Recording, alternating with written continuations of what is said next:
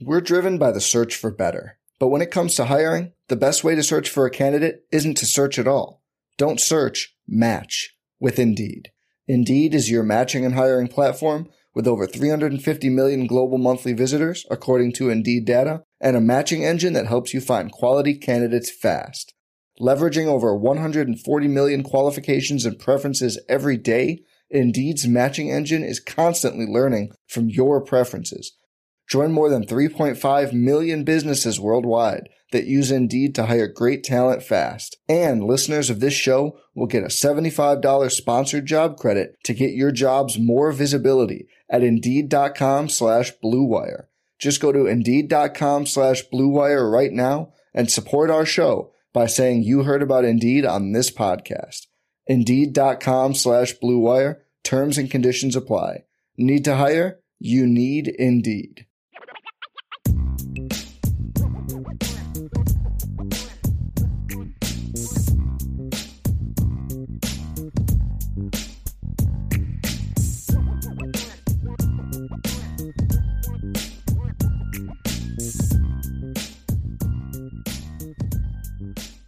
So it is mailbag time, Mr. Robertson. We'll get those questions in there, folks. So we're going to jump to the mailbag. John A1 with a super chat. Here's to fighting cancer. Go Irish. John, I will put this super chat towards tomorrow's show as well. So let's get to some questions here, Ryan. John A1, we'll start off with John. He says, where does the Notre Dame offense stand at 23? That will tell the answers to where Notre Dame ranks as a program. Since 2017, I believe the Notre Dame defense has been a top 5 program level, but the offense has been more top 20 program level since then. This year, I believe the offense can make up a jump, and Notre Dame can truly be a top 5 level on both sides of the ball if the defense can hold up. Indy is a contender. What are your thoughts on that, Ryan? I mean, I think, John, I feel like it's kind of weird because Notre Dame's coming off the year, Brian, where like they were still a pretty good defense. You know, like we talked about, it definitely still needs to obviously keep improving. But Notre Dame only averaged 31 points per game last year offensively. So you look at that and you're just kind of like, there's question marks there. But I look at where this roster is offensively. I have high expectations for what the offense is going to do this year, man. I mean, top 10 team, I think it's very possible. Top 5, I mean, let's see how everything obviously meshes early on in the season and obviously where it continues to mature and adapt kind of, you know, moving through the season. But with Sam Hartman at quarterback, with the wide receivers, with the talent that you now have in that room, with the running backs back, with the offensive line being one of the better offensive lines that you should have in college football this year, I think the offense has a chance to make a gigantic jump, John. I agree 100%. So, you know, we talked about it, you know, are we talking 36, 37 points a game? Are we talking about more? I mean, that's the questions that I have as far as just how big of a jump, but I think it's going to be a drastic jump in 2023. Like there's no doubt in my mind in that regard. I do find it fascinating that there's just this assumption that the offense is going to be way better than the defense and that the defense is going to be the side of the ball that holds Notre Dame back. I really find that interesting, right? I get why. It's not a question mark. I'm not like, I can't believe people have the audacity to say it. I completely get it. I think when you look at what this team was last year, the concerning thing for me is this, Ryan, is Notre Dame was not a very good offense last year. They ranked 39th in the country in efficiency, and they weren't good. You can make all the excuses in the world that you want, but the reality is they just weren't that good. They ranked 39th in efficiency. The problem is the defense ranked 31st. And that the thing is for me is where like offensively you can at least feel like there's some level of trajectory going forward, and you just that you don't necessarily have on defense, and because you don't know if the things that happened last year are going to get fixed. Like Notre Dame ranked 11th in defensive efficiency in 2021 under Marcus Freeman. They were 24th in 2020. I think 2019 they were high again. They were 6th in 2019, and in 2018 they were 20th. So, which I thought was low. I thought that defense was a lot better than their rankings were that year, efficiency wise. But I just feel like the concern I have as Notre Dame as a program is I don't want them to get in a situation where when one side of the ball gets better, the other one takes a step back. That's my concern. Yeah. Is can the offense make that jump where their defense either maintains or also gets better? Because I'll say this, Ryan, and I've said it before. If the offense, I want to get your thoughts on this, Ryan, if you agree or disagree with me on this. If the offense plays the way that you and I think it can, and the defense just repeats what it did last year, At worst, Notre Dame is 11-1. At worst. Okay. And if this past year, if the offense would have played the way that we think this upcoming year's offense would have played, Notre Dame's 12-0. Oh, yeah. They're in the playoffs for sure. Yeah. Yeah. Agree 100%. Agree 100%. Because that was, I mean, Brian, that everyone knew that was the stickler to the program last year, man. It was like the defense was going to keep you in the game, and the offense was just kind of fizzle a little bit. Like, I mean, that's kind of like Ohio State, for instance, right? You held Ohio State to 21 points in that game, man. And you only were able to score 10. Like, that's right. Where it is, right? I mean, 21 points per game against Ohio State, you should be able to win the majority of those football games against a team like that. You should be able to win those games. You definitely aren't going to lose to Marshall because you're going to score 40-plus against Marshall if your offense is good last year. You're going to score at least – I mean, what did they score against? What was the score against Stanford? Was it like 16-14 or something? Some garbage number like that. It's like you're going to score 30-plus against Stanford if your offense is good last year. At minimum, you're at least scoring 20 if you play like crap and your offense is what it's supposed to be this year. Yeah. It was so inexcusable. It just it's the weirdest game I've ever been at, right? Too, Ryan. This is the weirdest game I've ever seen in my life. Yeah, and I think that if the offense is as good as we think it could be last year, I think that you're going into that USC game undefeated last year. That's what I think, right? And then the conversation is going to be shootout against Caleb Williams and USC. Like, that's going to be the conversation. I think Notre Dame could have won that game, though, too. I do. But that's where they're at least undefeated going into that USC game. I say this, if you have Sam Hartman at quarterback this past season, you probably beat USC. Yeah, at least you're in a breath at the end. Yeah, for sure. That's what I think. Absolutely. So yeah, it's going to be fun. I just really don't want them to take a step back. We're driven by the search for better, but when it comes to hiring, the best way to search for a candidate isn't to search at all. Don't search. Match with Indeed. Indeed is your matching and hiring platform. With over 350 million global monthly visitors, according to Indeed data, and a matching engine that helps you find quality candidates fast. Leveraging over 140 million qualifications and preferences every day, Indeed's matching engine is constantly learning from your preferences. Join more than 3.5 million businesses worldwide that use Indeed to hire great talent fast. And listeners of this show will get a $75 sponsored job credit to get your jobs more visibility at Indeed.com/Blue Wire. Just go to Indeed.com/Blue Wire right now and support our show by saying you heard about Indeed on this podcast. Indeed.com/Blue Wire. Terms and conditions apply. Need to hire? You need Indeed. Hey, it's Kaylee Cuoco for Priceline. Ready to go to your happy place for a happy price? Well, why didn't you say so? Just download the Priceline app right now and save up to 60% on hotels. So whether it's Cousin Kevin's Kazoo Concert in Kansas City, go Kevin, or Becky's Bachelorette Bash in Bermuda, you never have to miss a trip ever again. So download the Priceline app today. Your savings are waiting. Go to your happy place for a happy price. Go to your happy price, Priceline. We have kind of a comment / two-part question here from MT41, right? Okay. And MT41 says, this is no disrespect to Bodie Cahoon, but I don't understand why this is one of the guys Al Golden is zeroing in on.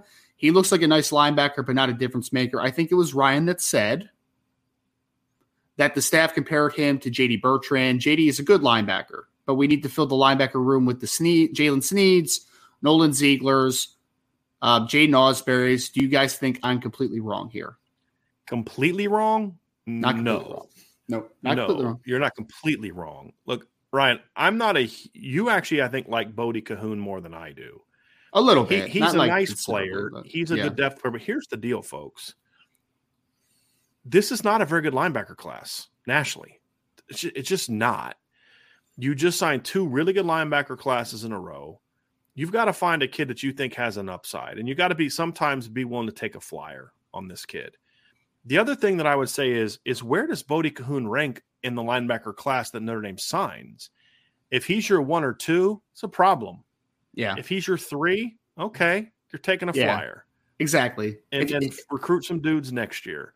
But if you get Kingston Viliamu Asa, and Cole Sullivan, and Bodie Cahoon, you get 1 surefire top 100 kid and 2 projectable kids that you're hoping pan out. Yep. That's not ideal, but you're still getting a top 100 linebacker. and you're getting some kids that you think have higher ceilings in a year where it's just not a very good linebacker class. And there's another linebacker that Ryan and I think they could have landed if his grades were better. There's nothing Notre Dame can do about that. There's nothing Notre Dame could do about that. And he's a top 100 caliber kid. There's nothing they can do about that. Nope. You know, Peyton Pierce, obviously that's a loss, right? But Peyton Pierce isn't like, he's not a Snead, an Osbury, or a Ziegler either, in my opinion. He's a top 150 to 200 kind of kid who doesn't have the ceiling like that Nolan Ziegler has, or especially doesn't have one that Jalen Snead and Jaden Osbury have. So who is that guy that you would rank there?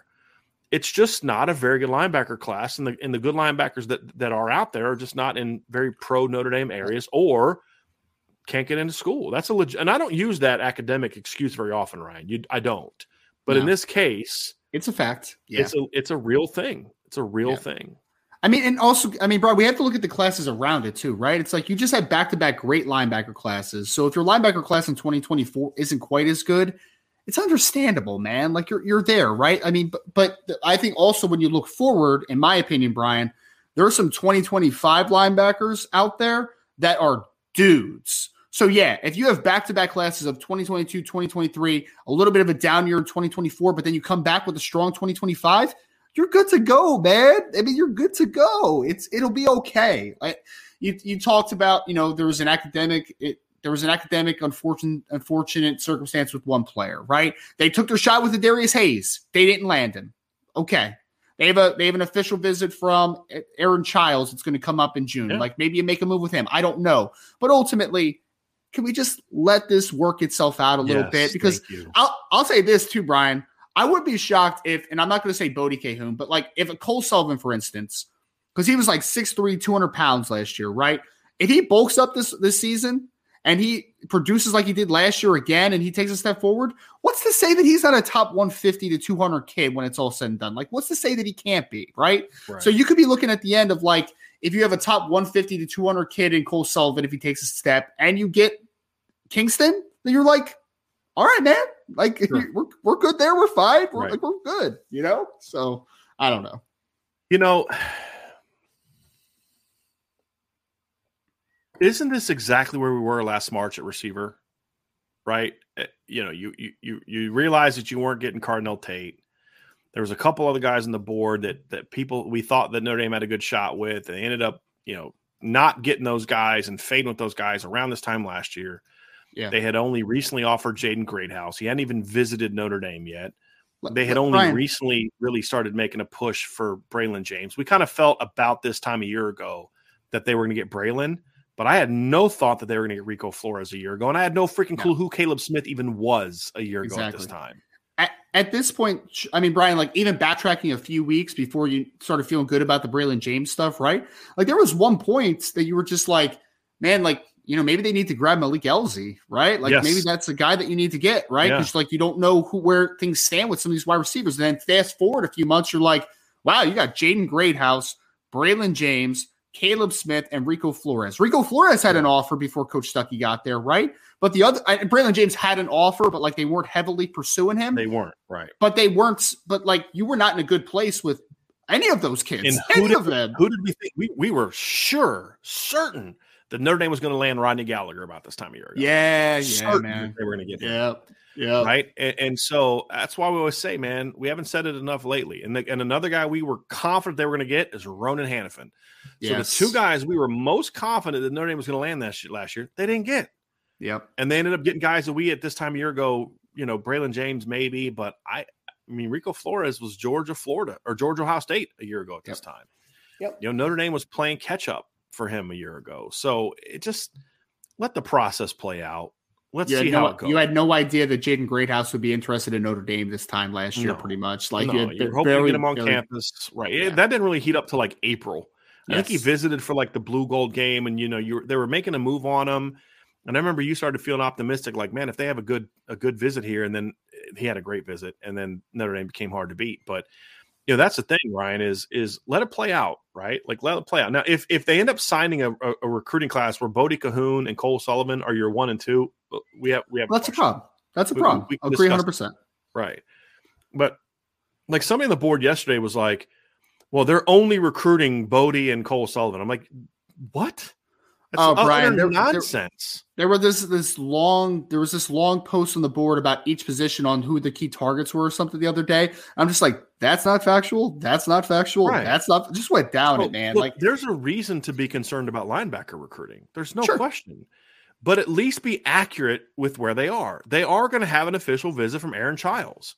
Brian, have you seen Aaron Childs play? Have you watched this film recently? He's very good, man. Yes. He's a top 100 to 150 caliber linebacker. He's a very good football player, in my opinion. 2 services have him ranked 57th overall. I tend to be closer to them than I am with On 3, who has him at 233. 247 has at 120. ESPN has him at 57. I think Aaron Childs is in between the 247 and ESPN/Rivals rankings. He's a top 100 caliber kid to me. Is Notre Dame, if I were to predict today, would I say Notre Dame's going to get him? No, I wouldn't. I wouldn't either. But he does have an official visit set up, and I'm not putting it past Marcus Freeman. A lot of y'all didn't think they were going to get Jaden Osbury a year ago at this time. Let's not forget that part either. Yes, a lot of people didn't believe that. Right. A lot. And so let's kind of pump the brakes a little bit on this doom and gloom stuff. If it ends up being that way, then trust me, we will discuss it and we will hold their feet to the fire. But y'all are getting upset about stuff that isn't even like a real thing now. Look, Ryan, a year ago, 2 years ago, Jalen Sneed only had an offer for 2 months.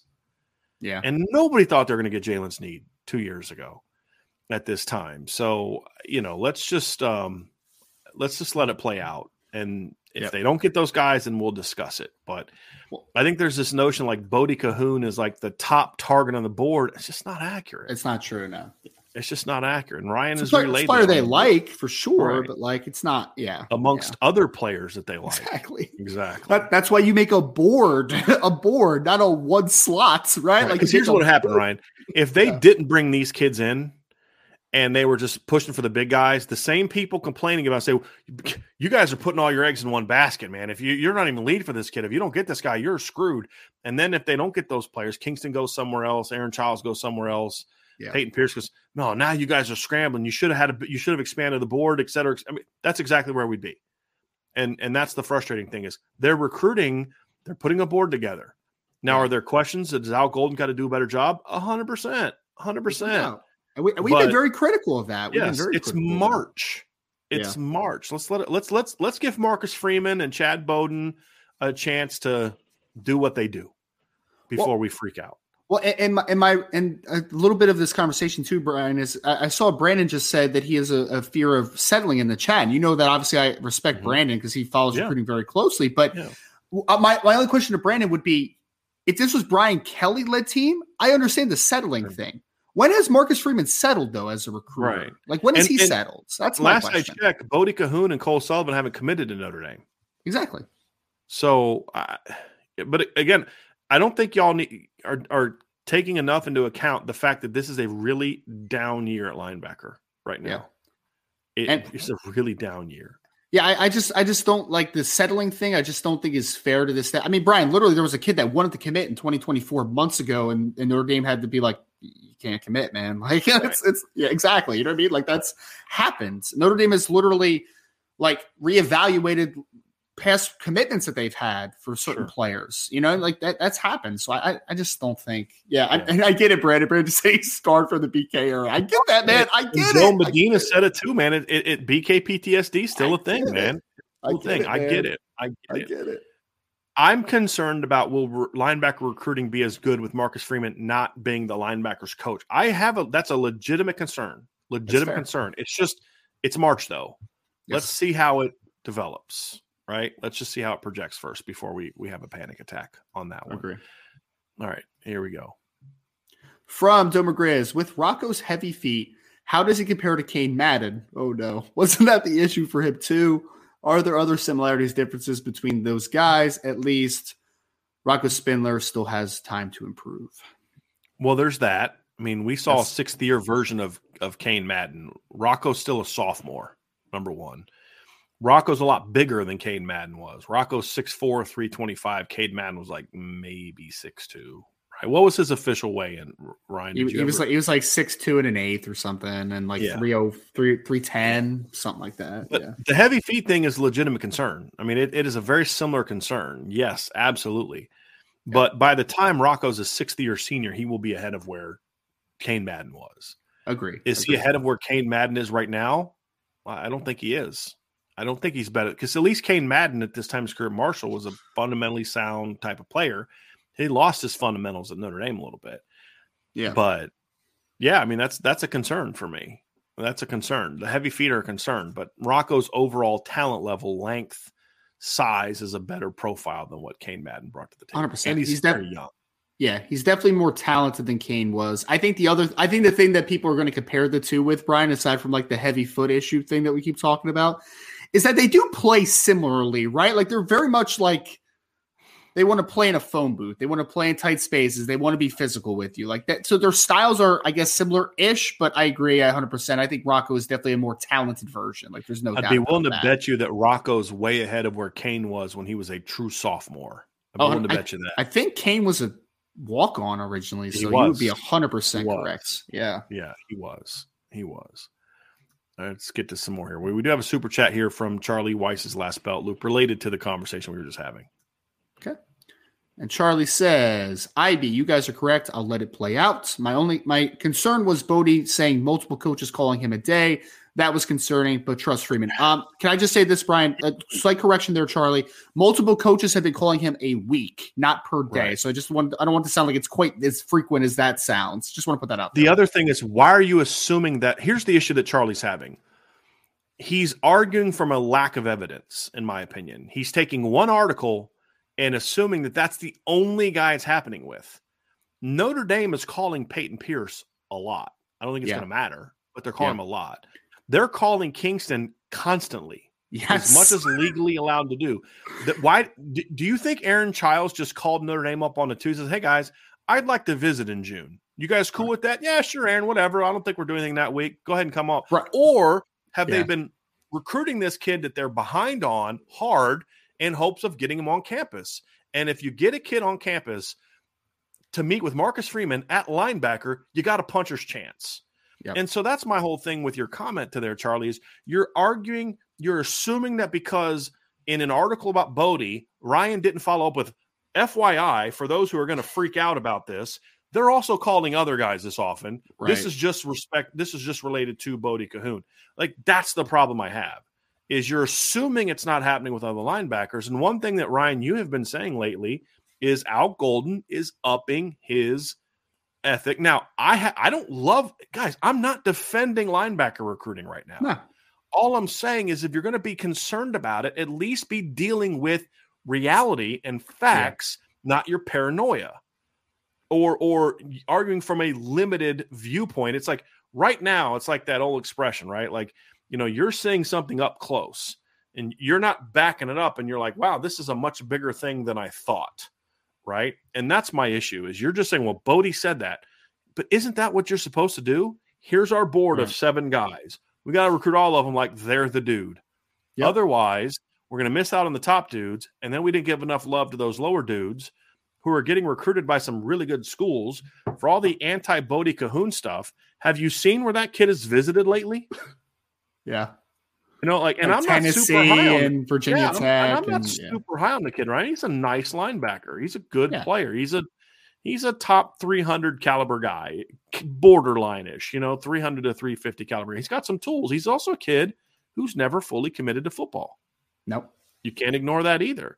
But the kid just made a visit to Tennessee, man. Like, there's and he has an offer from Tennessee. They offered him in February. I think they offered him before Notre Dame did. Yes. About a week before Notre Dame did. So, let's just chill out a little bit before we panic too much on that. And again, I think it all goes back to the Brian Kelly thing, man. People hear that the guys are getting called multiple times a week. They're like, oh my God, that's the top target. It's like, Do we know? I mean, just for some context, Charlie, like on a real serious note here, I interviewed Kingston, Viliamo Asa, who everybody loves, and who's a great player, obviously, out of St. John Bosco. Brian, he has 4 coaches that reach out to him consistently. Well, Chad Bowden, who's the director of recruiting. He's got Al Washington, who was actually the lead recruiter for him at Ohio State originally. He's got Al Golden and Marcus Freeman all calling him constantly, right? Like that is, they're putting an effort on other guys. It's not just Bodie or bust. Like that's not what it is right now. Yep. All right, let's go back up here, Ryan, to go from Rob Osgood. Rob says, where does Notre Dame rank as a program? Play the big three this year, and I will tell you, to be honest, Notre Dame is now at a crossroads. The question is, will they break through and make others notice or not? This year is it. That's a very fair point, Ryan. I wouldn't. I think it's I think there's I agree with the first part or the second part, and I agree with the first part. The middle part, I think, is being a little overly dramatic. I don't think Notre Dame is necessarily at a crossroads yet. I think the 24 season would be that. If Notre Dame's like 9-3 this year, I think the 24 season would be that. If Notre Dame's not minimum 10-2 this year, I'm concerned. This roster is really good. Yes. But to his point, Ryan, if they're 10-2 and they went 1-2 against USC, Ohio State, and Clemson, you have to ask yourself, are they any better than what they were? Because that's what Brian Kelly did. Beat everybody you're supposed to, maybe get an upset of a good team, but then you lose to the other good teams. Yep. And when you consider the fact that this year they have 2 of those 3 teams at home, it's like, I'm sorry, you should be better than that. But I don't know if I'm at like it's a crossroads period. But I think the first point, Ryan, is very fair. How they do against the big 3 on their schedule is going to go a very long way towards determining how they're viewed. And if they go 2-1 against those 3 teams, then we're getting into, well, who are the 2 wins over? If you beat Clemson and USC but lose to Ohio State, I don't think that carries the same weight as if you beat USC and Ohio State but then lose in a close game to Clemson. If you go on the road and lose a barn burner to Clemson late in the game and Clemson's a lot better and they're a top 5 team again, people are going to respect that because they're going to say, hey, you've beat Clemson a couple times. We know you can beat Clemson. They just got you at their place. It's a hard place to win. Very fair. But, man, you beat USC and Ohio State. Yeah, that's going to move the needle because you beat Ohio State. Whereas going 2-1 but beating 2 teams who you've beat multiple times in the last 4 years doesn't move the needle perception-wise the same way a win over Ohio State does. That's why we answered that question last week, Ryan, I think during a mailbag, is of the 3, which is the biggest – I can't remember the specific premise, but it was like, what's the most important of those wins? And it was Ohio State, clearly. Yeah. Because that's still the needle-moving one that you and I have one Notre Dame tradition in common. Neither of us has ever watched Notre Dame beat Ohio State. True. Now, they've only played, I think, in my lifetime 4 times. Well, no, now it's been 5 times, but still 5 times they've yet to win that game. Yeah. And most of them weren't even competitive, at least not in the fourth quarter. So, yeah, I think this year is going to say a lot. I'm just not ready to say crossroads yet. The only way they're at a crossroads, Ryan, is if they go like 8-4 again. Then you could say that. But I don't think this year just in and of itself is that, in my opinion. Yeah, and I think that, somebody made fun of me on the message board the other day, Brian, saying that Ryan has a thesaurus and pillar games is one of the new. Sure, man. Yeah, I'm just joking, obviously, but those are the pillar games, though. Those are the 3 games where you look at it and say, is Notre Dame taking a step forward to being one of the elite in college football, to the next step, right? To rise to that level. Those 3 games are the indicator, and I agree 100%, Rob. Like, we need to see what the results of those games are, because I think that tells you a lot about what this team is. You know, if they go 9-3 and then beat somebody handily in a bowl game, but they lost to all 3 of those opponents, like, I don't feel great about that season at all, man. I don't feel great about it at all. But to Brian's point, if you go 2-1, you lose 1 close game to maybe a Clemson, and you go 11-1 and make a playoff run, then you feel like you're moving there, right? Like you're getting to that level type of thing. So those are the pillars. Those are the 3 games that I will be having my eyes closest on, because those are the games that – we just talked about BK PTSD, didn't we? Like, that's where my BK PTSD lies, is that they don't win those games consistently. Yep. We got to see it. We got to see it. I mean, we can talk about it all we want and how their roster stacks up, but at the end of the day, on Saturdays this fall, they got to win those games. From Tristan Paul, super chat from Tristan Paul. Thank you, Tristan, very, very much. Yep, thank you, sir. Said, let's dream here and say Notre Dame wins the Natty this upcoming year against Georgia in the final game. How far up your rankings, if at all, do they move up? I think they'd pass Clemson for sure. And here's why I say that. most likely for Notre Dame to win a natty, they're probably going to need to beat Clemson. That would make Notre Dame, 3-1 against Clemson in the last 4 years. They jump and they would then match Clemson for titles in the last 5. Because remember, Clemson's first title was outside the window of what we're looking at now, 5 years. They've only got one, and they're pretty close to that second title being outside of a 5-year window, right? So if Notre Dame wins a title this year, they definitely pass Clemson. If they beat Ohio State, I think they pass Ohio State as well, because that's the one thing Ohio State doesn't have is a title in the last 5 years. They haven't won a title in almost a decade. Now, of course, Notre Dame's is a lot longer than that, but we're working the assumption that they win a title this year. And if you talk about beating Georgia, you now have wins over Ohio State, Clemson, and Georgia, and maybe USC in the same season. And then who is their semifinal win over? That vaults Notre Dame up to me to number 3 easily. They're not ahead of Georgia because Georgia has 2. And in recent history, Georgia would still be 2-1 against Notre Dame. Yeah. So that would vault them up to 3. The best you could say is 2, but even 1 title's to me not vaulting them past Bama, unless Bama just falls off the face of the earth this year, which I don't see happening. So I think it would vault them up to 3, Ryan. It's interesting. Yeah. The Clemson thing is really interesting too, Brian, because if we're doing this game a year from now, right? We're talking about that 5-year window. The 2018 national championship would now be out of that window, right? Correct. For Clemson. So it started at 19. Yeah. Exactly. So that would also change the formats and the formula to that decision as well. So yeah, I think they would. Yeah, I think that they would vault potentially over Clemson. Even if you keep 18 in the window, and let's say we make it a 6, the track record for Notre Dame is still as good as Clemson's, but the trajectory is now better. Yes, and Notre Dame would own the head-to-head, which you guys made the argument, and it's a valid argument about why Michigan should be ahead of Ohio State. Why head-to-head? Well, if Notre Dame beats Clemson this year and wins a title, they're now 3-1 the last 4 times they've played Clemson, all in the window, right? And if you keep the 18 window still in there, then they're 3-2 against Clemson. They still have a winning record against Clemson if they beat them this year in the last 6 years, and they'd be able to match Clemson for number of titles. Yeah. So that's, and they're trajecting in a better position if this were to happen. So I definitely think they would be there. I think the case could be made still a little bit about Ohio State, just the overall track record. But again, you'd have a win over Ohio State. You'd have a title, which Ohio State doesn't have. I think it would vault them past them as well. And you easily pass Michigan. If I were to assume that, let's just say, agree that we're ranking the teams, Ryan, based on me, you, and Josh's top 10s put together. Based on that, Ohio State or Michigan would be ahead of a Notre Dame, because you two had Notre Dame ahead behind, and I had Notre Dame ahead. But we were all 5 and 6. So if we were doing it like a top 25 poll, Michigan would be higher. If Notre Dame wins the title this year, they easily pass Michigan. Would you agree with that? Oh, 100%. Yeah, I think they would be third. I think they'd be a solid third on the list if they win a national championship this year. I would agree. The only way that they can pass Bama, in my opinion, is if Bama goes like 8-4. And it's just like, Saban's done. Yeah. And even then, if we're talking about a window of 5 years, Bama still has a title. Yep. In a year where they beat Notre Dame. So and that 2020 team was ridiculous. Also, that was a great team, man. But I'd be curious to see how the season plays out for both teams before we're talking about Bama. But just right now with the class that Bama just brought in, because earlier I said there aren't more than 5 teams, in my opinion, that have better classes than Notre Dame. Bama's is one. Oh, 100%. That had a better class than Notre Dame's.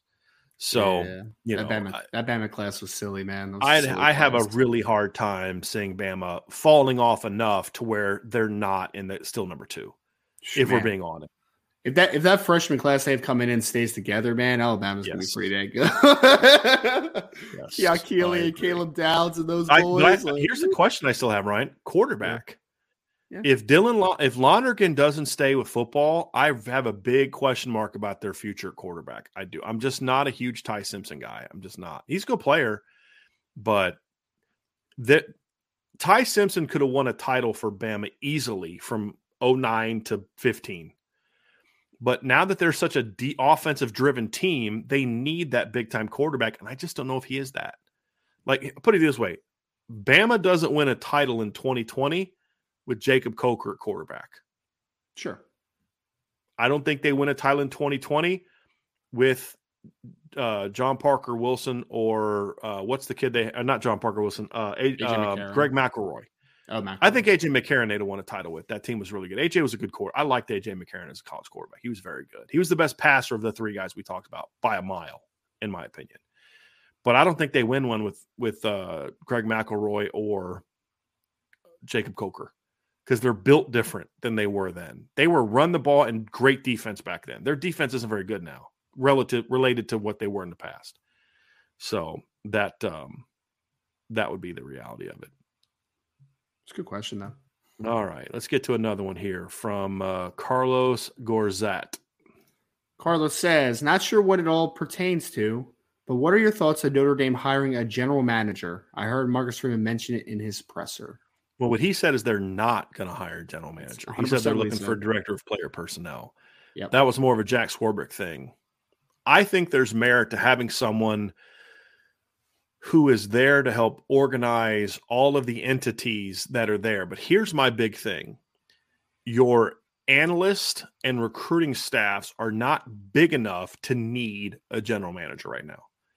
If Jack Swarbrick wants to have a general manager, then it should also come with an expanded staff, expanded off the field staff, more analysts, bigger recruiting. Give Chad Bowden more resources. Could you imagine what Chad Bowden could do with recruiting at Notre Dame if he had the resources Bama and Georgia and Texas and Ohio State had towards recruiting? Could you imagine that? No.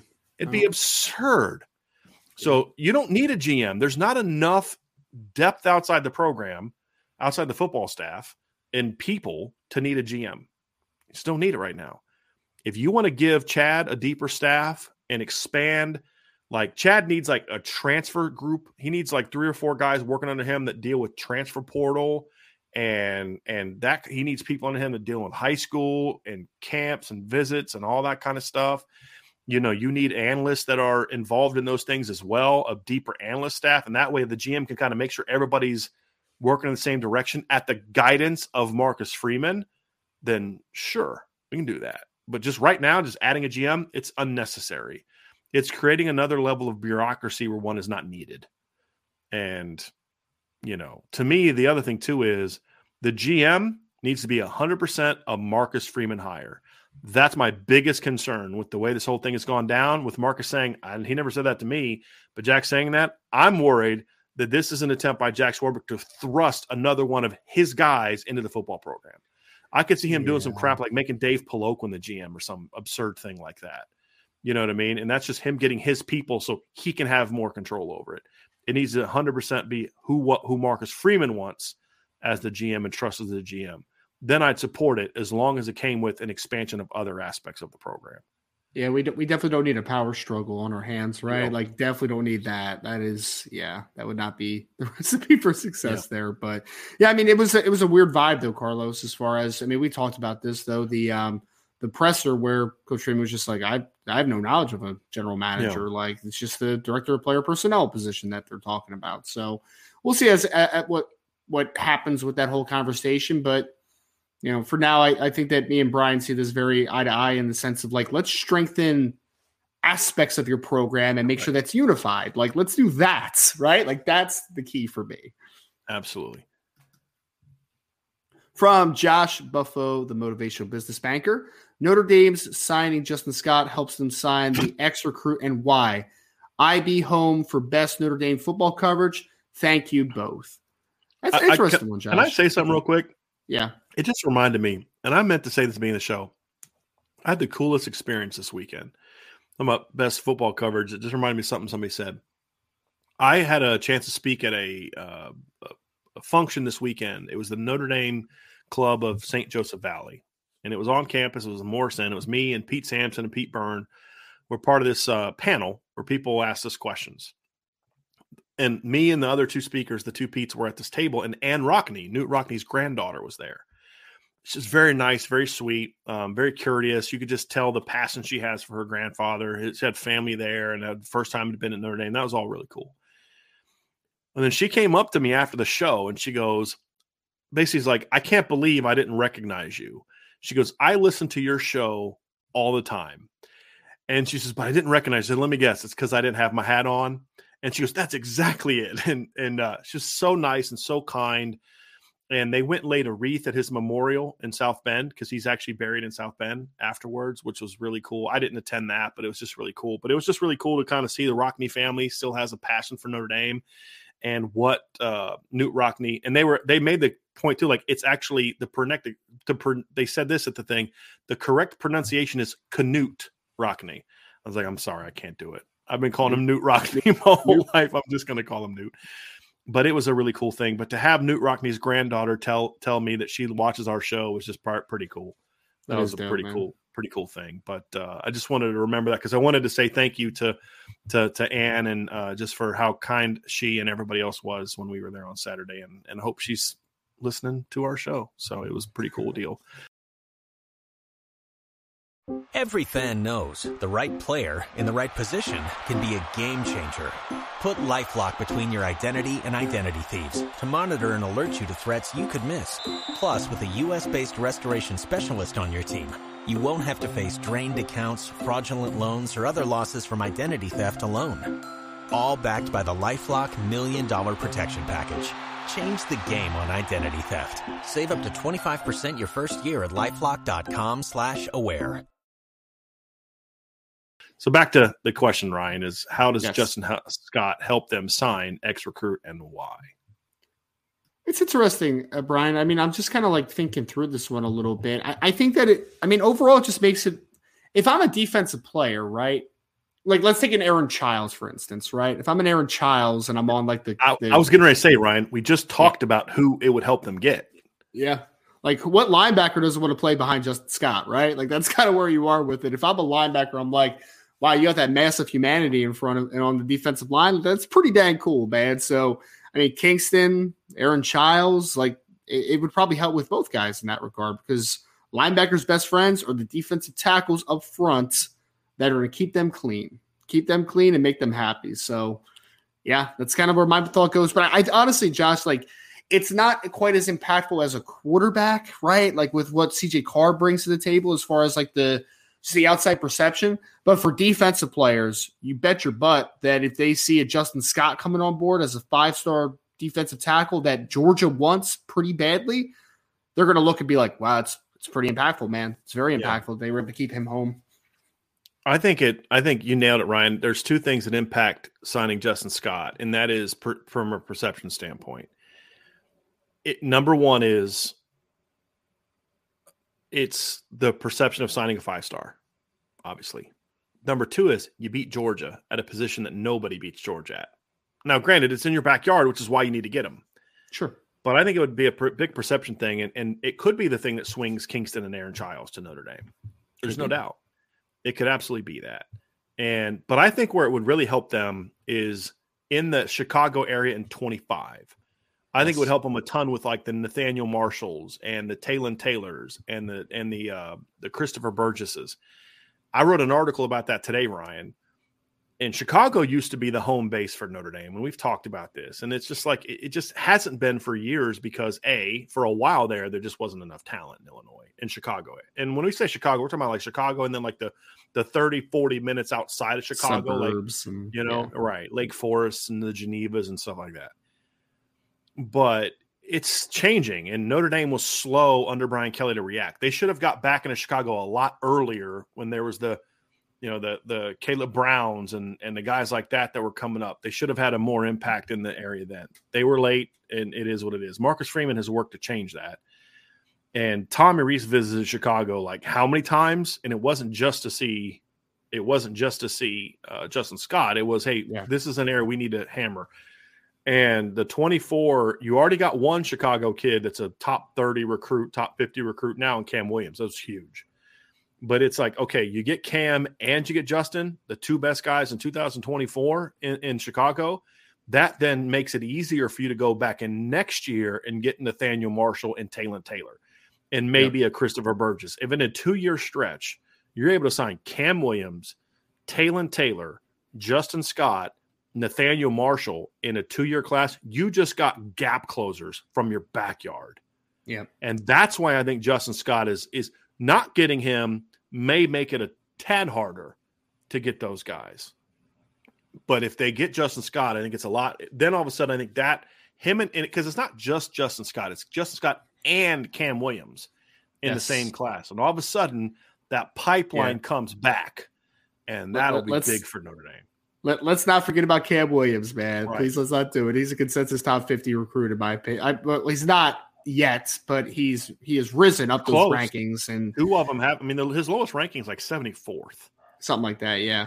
Brian, I would be shocked, and I said this before the bump happened. It was kind of during his junior year. But if Cam takes another step as a senior, I would be shocked if he's the top receiver in the 2024 class when it's all said and done, man. I really wouldn't be because he has some incredible tools to work with. So, yes, to your point, it's not just Justin Scott. You're potentially getting 2 top 25 to top 50 players in Chicago in 2024. It's Justin Scott and Cam Williams. I think Ryan Wingo has a little bit higher upside, but not by a ton. And I think Cam Williams is a better receiver right now than Ryan Wingo. So I don't think he's that. I mean, he was a good player with a high. We gave him a 4.5-star upside as a sophomore, but his jump as a senior, and we started to see it at the Irish Invasion last year. I was blown away with how much better he was at Irish Invasion last year compared to what he was as a sophomore on film. And kudos to Notre Dame for getting on him as soon as they did before. Because if they'd have waited till like late, Brian Kelly's staff probably would have waited for Cam Williams to push for him because they didn't push for local kids. They always waited on local kids. But what they did was this staff, and by then, all of a sudden Ohio State's on them, Georgia's on them, Bama's on them. You know, all these schools are on them. Notre Dame got on him early. So then the blow up happens, and he's already committed to Notre Dame and locked into Notre Dame. That was important. That was very, very important. So I thought that was big. Yep. That was really, really big. All right, let's get to some more here, Ryan. Next question is from Archer452. What state is the most important for Notre Dame in recruiting in the next 3 signing classes? And Archer, you're about 2026 recruiting right now. Are you doing this to me right now, sir? Are you doing this? He's talking about 24, 25, and then 26. But yes, let's just in general, yes. In general, I mean, I think that what's the most important? Man, that's such a tough question. I'm going to say it. I'm going to say it. It's Illinois. And here's why I say that. Notre Dame has to have success in Texas and California and those states. But if they can't lock up their backyard, then it makes it tougher. And here's what I mean by that, Ryan. If you're able to lock up your home base with dudes, and I think you and I would say that the disagreement's not far off. If I were to make this, I believe that there's 4 top 50 overall recruits in the 24 and 25 area from the Chicago area. 4. And if you can get 4 top 50 caliber players from your backyard, then it means that you don't have to work as hard. And here's the thing, right? At very important positions that you don't often get from your backyard, receiver and D-line. Yeah. Those are huge positions. Now, all of a sudden, you don't have to get 4 guys from Texas. You only need 1. You don't need 3 guys from Florida. You just need 1. You don't need 5 guys from Georgia. You just need 2. You get what I'm saying? So, in the past, you had to go down to Florida or Georgia or Texas to get a Justin Scott, to get a Cam Williams, to get a Nathaniel Marshall, to get a Taylon Taylor. And because those guys are now in your backyard, you have to land them. You have to have 100% success rate with those 4 kids. And then if you can add a Christopher Burgess on top of it, great. And that's the thing, is because you saw it with Charles Jagasaw last year. You've got to be able to lock up the best players in the state of Illinois. You have to, because it's ascending. That's such an important piece to this, Ryan. And so that's why I say that if I can only pick one state, that's the state, because you have to be able to secure your home base. And Chicago is closer to Notre Dame than Indianapolis is. That's just a fact. Right. And so that's why I'm going there. Doesn't mean that Texas isn't important or California is not important or Georgia's not important or the Mid-Atlantic or Jersey or whatever is not important. It just means if there's one state that I have to rank at the top because of the uniqueness of the talent coming out of those two states the next 2 years, I'm going to go Illinois. That's fair. That's fair. It's such an interesting conversation for Notre Dame, though, because it's like such a national brand that like you want to touch a few different states every year, right? Like you want to touch it. Texas was the other one that popped in my head just because I feel like you're creating a pipeline a little bit in Texas. Like you already had 4 in 2023. You have 1 already. You know, hopefully you're able to trend with a couple other guys in 2024. And then 2025, there's a bunch of dudes that Notre Dame already offered from the state of Texas. So I think Illinois makes total sense. But yeah, man. I think you make a lot of great points there. So I would honestly say Illinois or Texas are the two teams for me. I mean, 2 states for me. Yep. Here's one from David Lowe. David says, Brian and Ryan, why do y'all think Brian Kelly will never win a natty at LSU? They recruit excellent, and he stabilized Notre Dame and is a great coach. Number one, did he stabilize Notre Dame? Really? Like they played a weak schedule. He went like 40-something-0 against ranked opponents, and they had a 500 record against unranked opponents. Had a 500 record against unranked opponents. Sure, he stabilized it to a degree. What are the big wins that you're hanging your hat on in Brian Kelly's 11 seasons at Notre Dame? Brian Kelly did a very good job at Notre Dame. Brian Kelly's a top 10 football coach, but he's never been what Notre Dame fans have made him out to be, in my opinion. And he has as many 5-loss seasons as he has 10-plus win seasons at Notre Dame, right? I mean, so yeah, he did a very good job. He did a lot of good things at Notre Dame. But when did he ever show at Notre Dame he's a national championship caliber coach? When can you guarantee me he's ever going to have a better roster at LSU than he had at 2015 at Notre Dame? Tell me, when's that going to be? Yeah. When's he ever going to have? I mean, look, he may have guys as explosive as Will Fuller. He'll never have one more explosive. He'll never have a linebacker as good as Jalen Smith. I can promise you that. Because you know who else hasn't had a linebacker as good as Jalen Smith the last several years? Everyone. You know what I mean? With all due respect to Devin White, he wasn't Jalen Smith. And so, you know, to me, when's LSU going to have 3 first-round draft picks on this offensive line and a second-round quarterback and a third-round at running back and, you know what I mean? Like, go on and on and on. And he wasted that team. And the competition is up now. Do I think Brian Kelly is going to win at LSU? Do I think he's going to have a bunch of 10-plus win seasons? Yes. Do I think Brian Kelly is capable of beating Bama and the SEC title game and 2 playoff games to win a championship? No, I don't. Why? Because there's zero evidence he's that guy.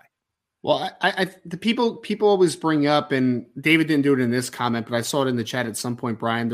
People always say Ed Orgeron and Les Miles won national championships, so why can't Brian Kelly? I think that's the main feedback that people kind of throw at you, which I'm like, okay, I understand, but I also think, and you know, this is my opinion, and it is based upon sub pass, though, right? Sure. That Brian Kelly just had won 10 wins in his first year. He had to work very hard this year because his program was in shambles, right? Yes.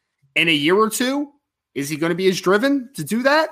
I think there's some complacency that could set in because why? Because we literally saw complacency happen at Notre Dame at certain points. So to your point, Brian, I don't buy it till it happens, man. I don't buy it. I don't know if he's going to be as like urgent to get this stuff done consistently year in and year out.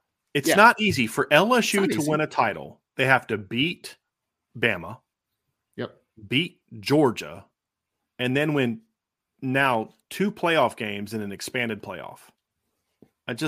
He's never shown me he's going to do it.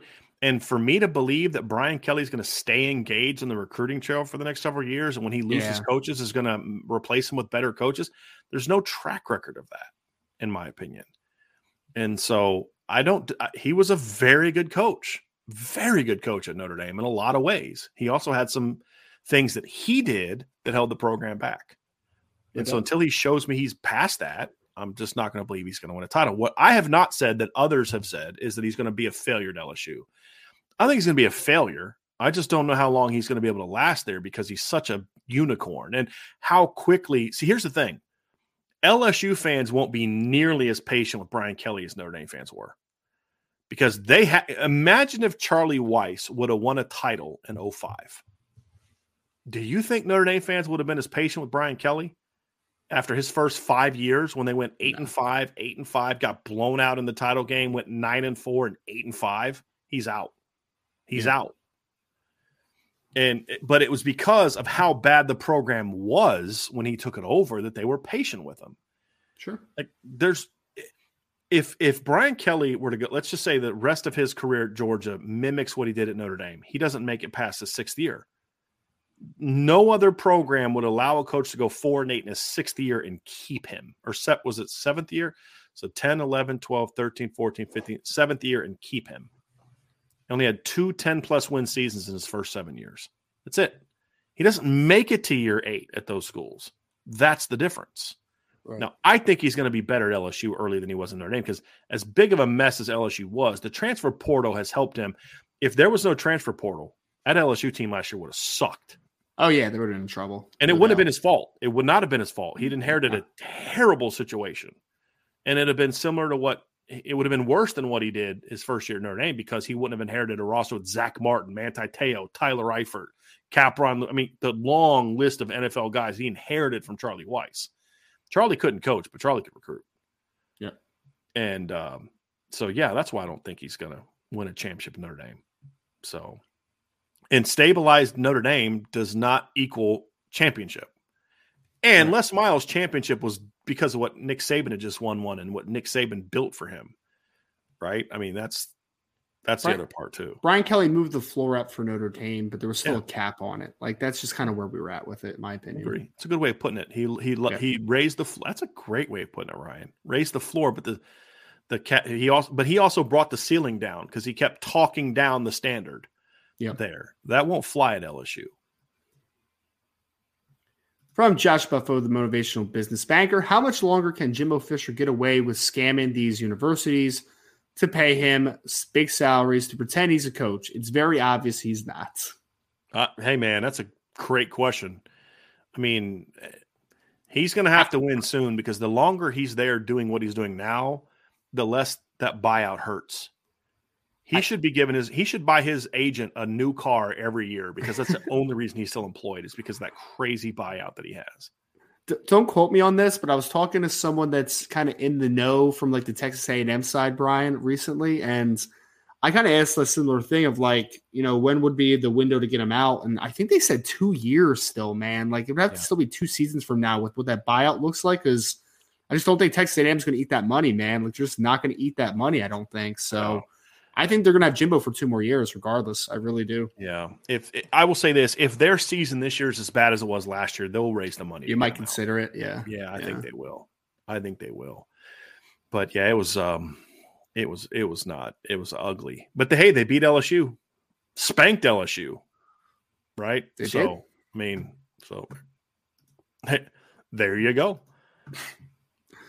Another one from Josh Buffo, the motivational business banker, said, which true freshman quarterback has a better chance of starting the season, Nico or Dante? Dante. It's Dante for me, easy. Like, yeah. And it's no shot at Nico, but Nico's a kid that's more of a developmental kid, right, Josh? Like he needs to be developed over the next couple of years. And like, I'm not a Joe Milton guy, Brian, but Joe Milton is certainly more talented than Colin Schley, right? Like certainly more talented than Colin Schley. Yes. So, and Dante to me is a better player than Nico as well. Nico's 100%. got the better arm strength, but Dante has much better arm talent than Nico. And there's a difference between the two. So yeah, it's to me, it's Dante easily. Got a big super chat here from Kay Grant too, Ryan. We appreciate that very much, man. Yeah, Craig. Okay. He said, thanks for being the best. Everyone go join the message board. That's great advice. Yes. That's great advice. I cut you off as I was bringing that up, Ryan. What were you getting ready to say about the Dante Nico thing? I was going to say that I think kind of the window is Colin Schley maybe starts like 1 to 2 games, and you're like, okay, Dante, you're good now, brother. Get in there. He'll be to Dante what Todd Helton and what was that lefty's name? That Tennessee. Goodness gracious. You know what I'm saying? Because the other guy started, right? And then he got hurt, and then Todd Helton played, but then he got hurt, and then Peyton Manning came in, right? Or something like that. Todd Helton, the one for the Rockies. Yes. Who was it? Jerry Colquitt? Is that who? No, it wasn't that. It was 94. I know the year before that they had what's his name? Yeah, it was Jerry Colquitt is who it was. Okay. He came in and got hurt like in the first game against UCLA, like first game of the year was against UCLA. He got hurt like at the very beginning of that. And then Todd Helton came in and he wasn't any better. And then they finally trotted Peyton out there. But yeah, Todd Helton, the first baseman for the Rockies that year, passed for 406 yards, 2 touchdowns and 3 picks for Tennessee. It's pretty crazy, man. Threw for 484 yards in his career. And then he has a borderline Hall of Fame Major League career, which is wild. So pretty wild. All right, that's but yeah, Dante's the pick for me. Here we go, right? From Benjamin Carchi, I love the YouTube shorts that have been coming out on the Notre Dame channel. I feel like Notre Dame could use that more to show practice highlights and get people pumped for this season. Your thoughts? I mean, I've said this before. I think Notre Dame needs to be doing a lot. I've said this. Look, man, they should have highlight videos coming up from each practice. The shorts are fine. They need to be putting them on all their channels. They should have much longer highlights. I mean, they should be like 1.5 to 2 minute long highlights, promoting their players, doing more things to get the message out about what guys are doing. I mean, look, we've seen one clip of Braylon James smoking Ryan Barnes. He could also smoke Ryan Roberts. Yes, he could smoke you and I both. Smoking Ryan Barnes. Joke's on him. I paid 20 yards off. Try to smoke me now, brother. he'd still run by you, cuz. With Sam Hartman throwing him the ball, he'd still run by you. But like, and people are fired up about it. One clip, and people are fired up about it, right? Like, there's so much, especially in NIL era, man. You need to be doing more and more and more to promote your kids. I've said this before. If they don't have a mic'd up video coming out of every single practice with a coach or a top player, they're doing it wrong. The shorts are fine, whatever, but they need to be doing a lot more. And it's a missed opportunity for them not to be. If you're not going to let us be there and get the word out and put the highlights out, you need to be doing it. And that's kind of what kind of bothers me with how they're doing it. I love YouTube, man. How sustainable is that thing, Brian? Like, they've just been around forever, and no one can still beat them because it's like, oh, you guys do the memories and like all that type of stuff. Well, here's a YouTube short, brother, and we'll keep up the pace. And YouTube is fantastic. Jay Wick said Ryan pulled a hammy covering Braylon. I'd have pulled a hammy in my stance, y'all. I've never pulled a hamstring in my life. Yeah. Nope, I don't accept that. I might pull something else, but not a hammy. Yeah. Don't agree. Yeah. I would pull a hammy whether I actually pulled a hammy or not. Hey, coach, you got to take me out on this one, man. Put somebody else in. I'm trying to envision this in my head whether I should play 20 yards off or should I just try to press him and just hope for the best. I'm not sure which one would be the better idea yet. But. Yep, no doubt.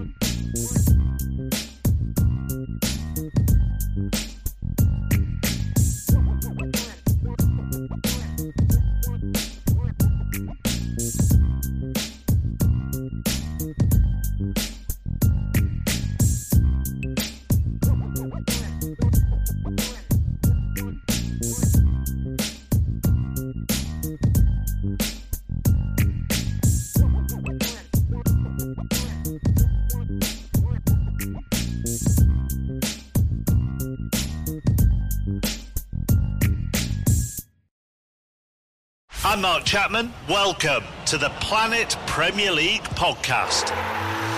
Each week, Cesc Fabregas, Nader Manua and myself talk all things Premier League. As a player, you don't have time to talk. No. You don't have time to make a plan. You just need to deal with wave after wave after wave. We watched Coach Carter and he said, afterwards, the game's just about doing this for your teammates. And I remember looking around halfway through the film and half the squad was asleep.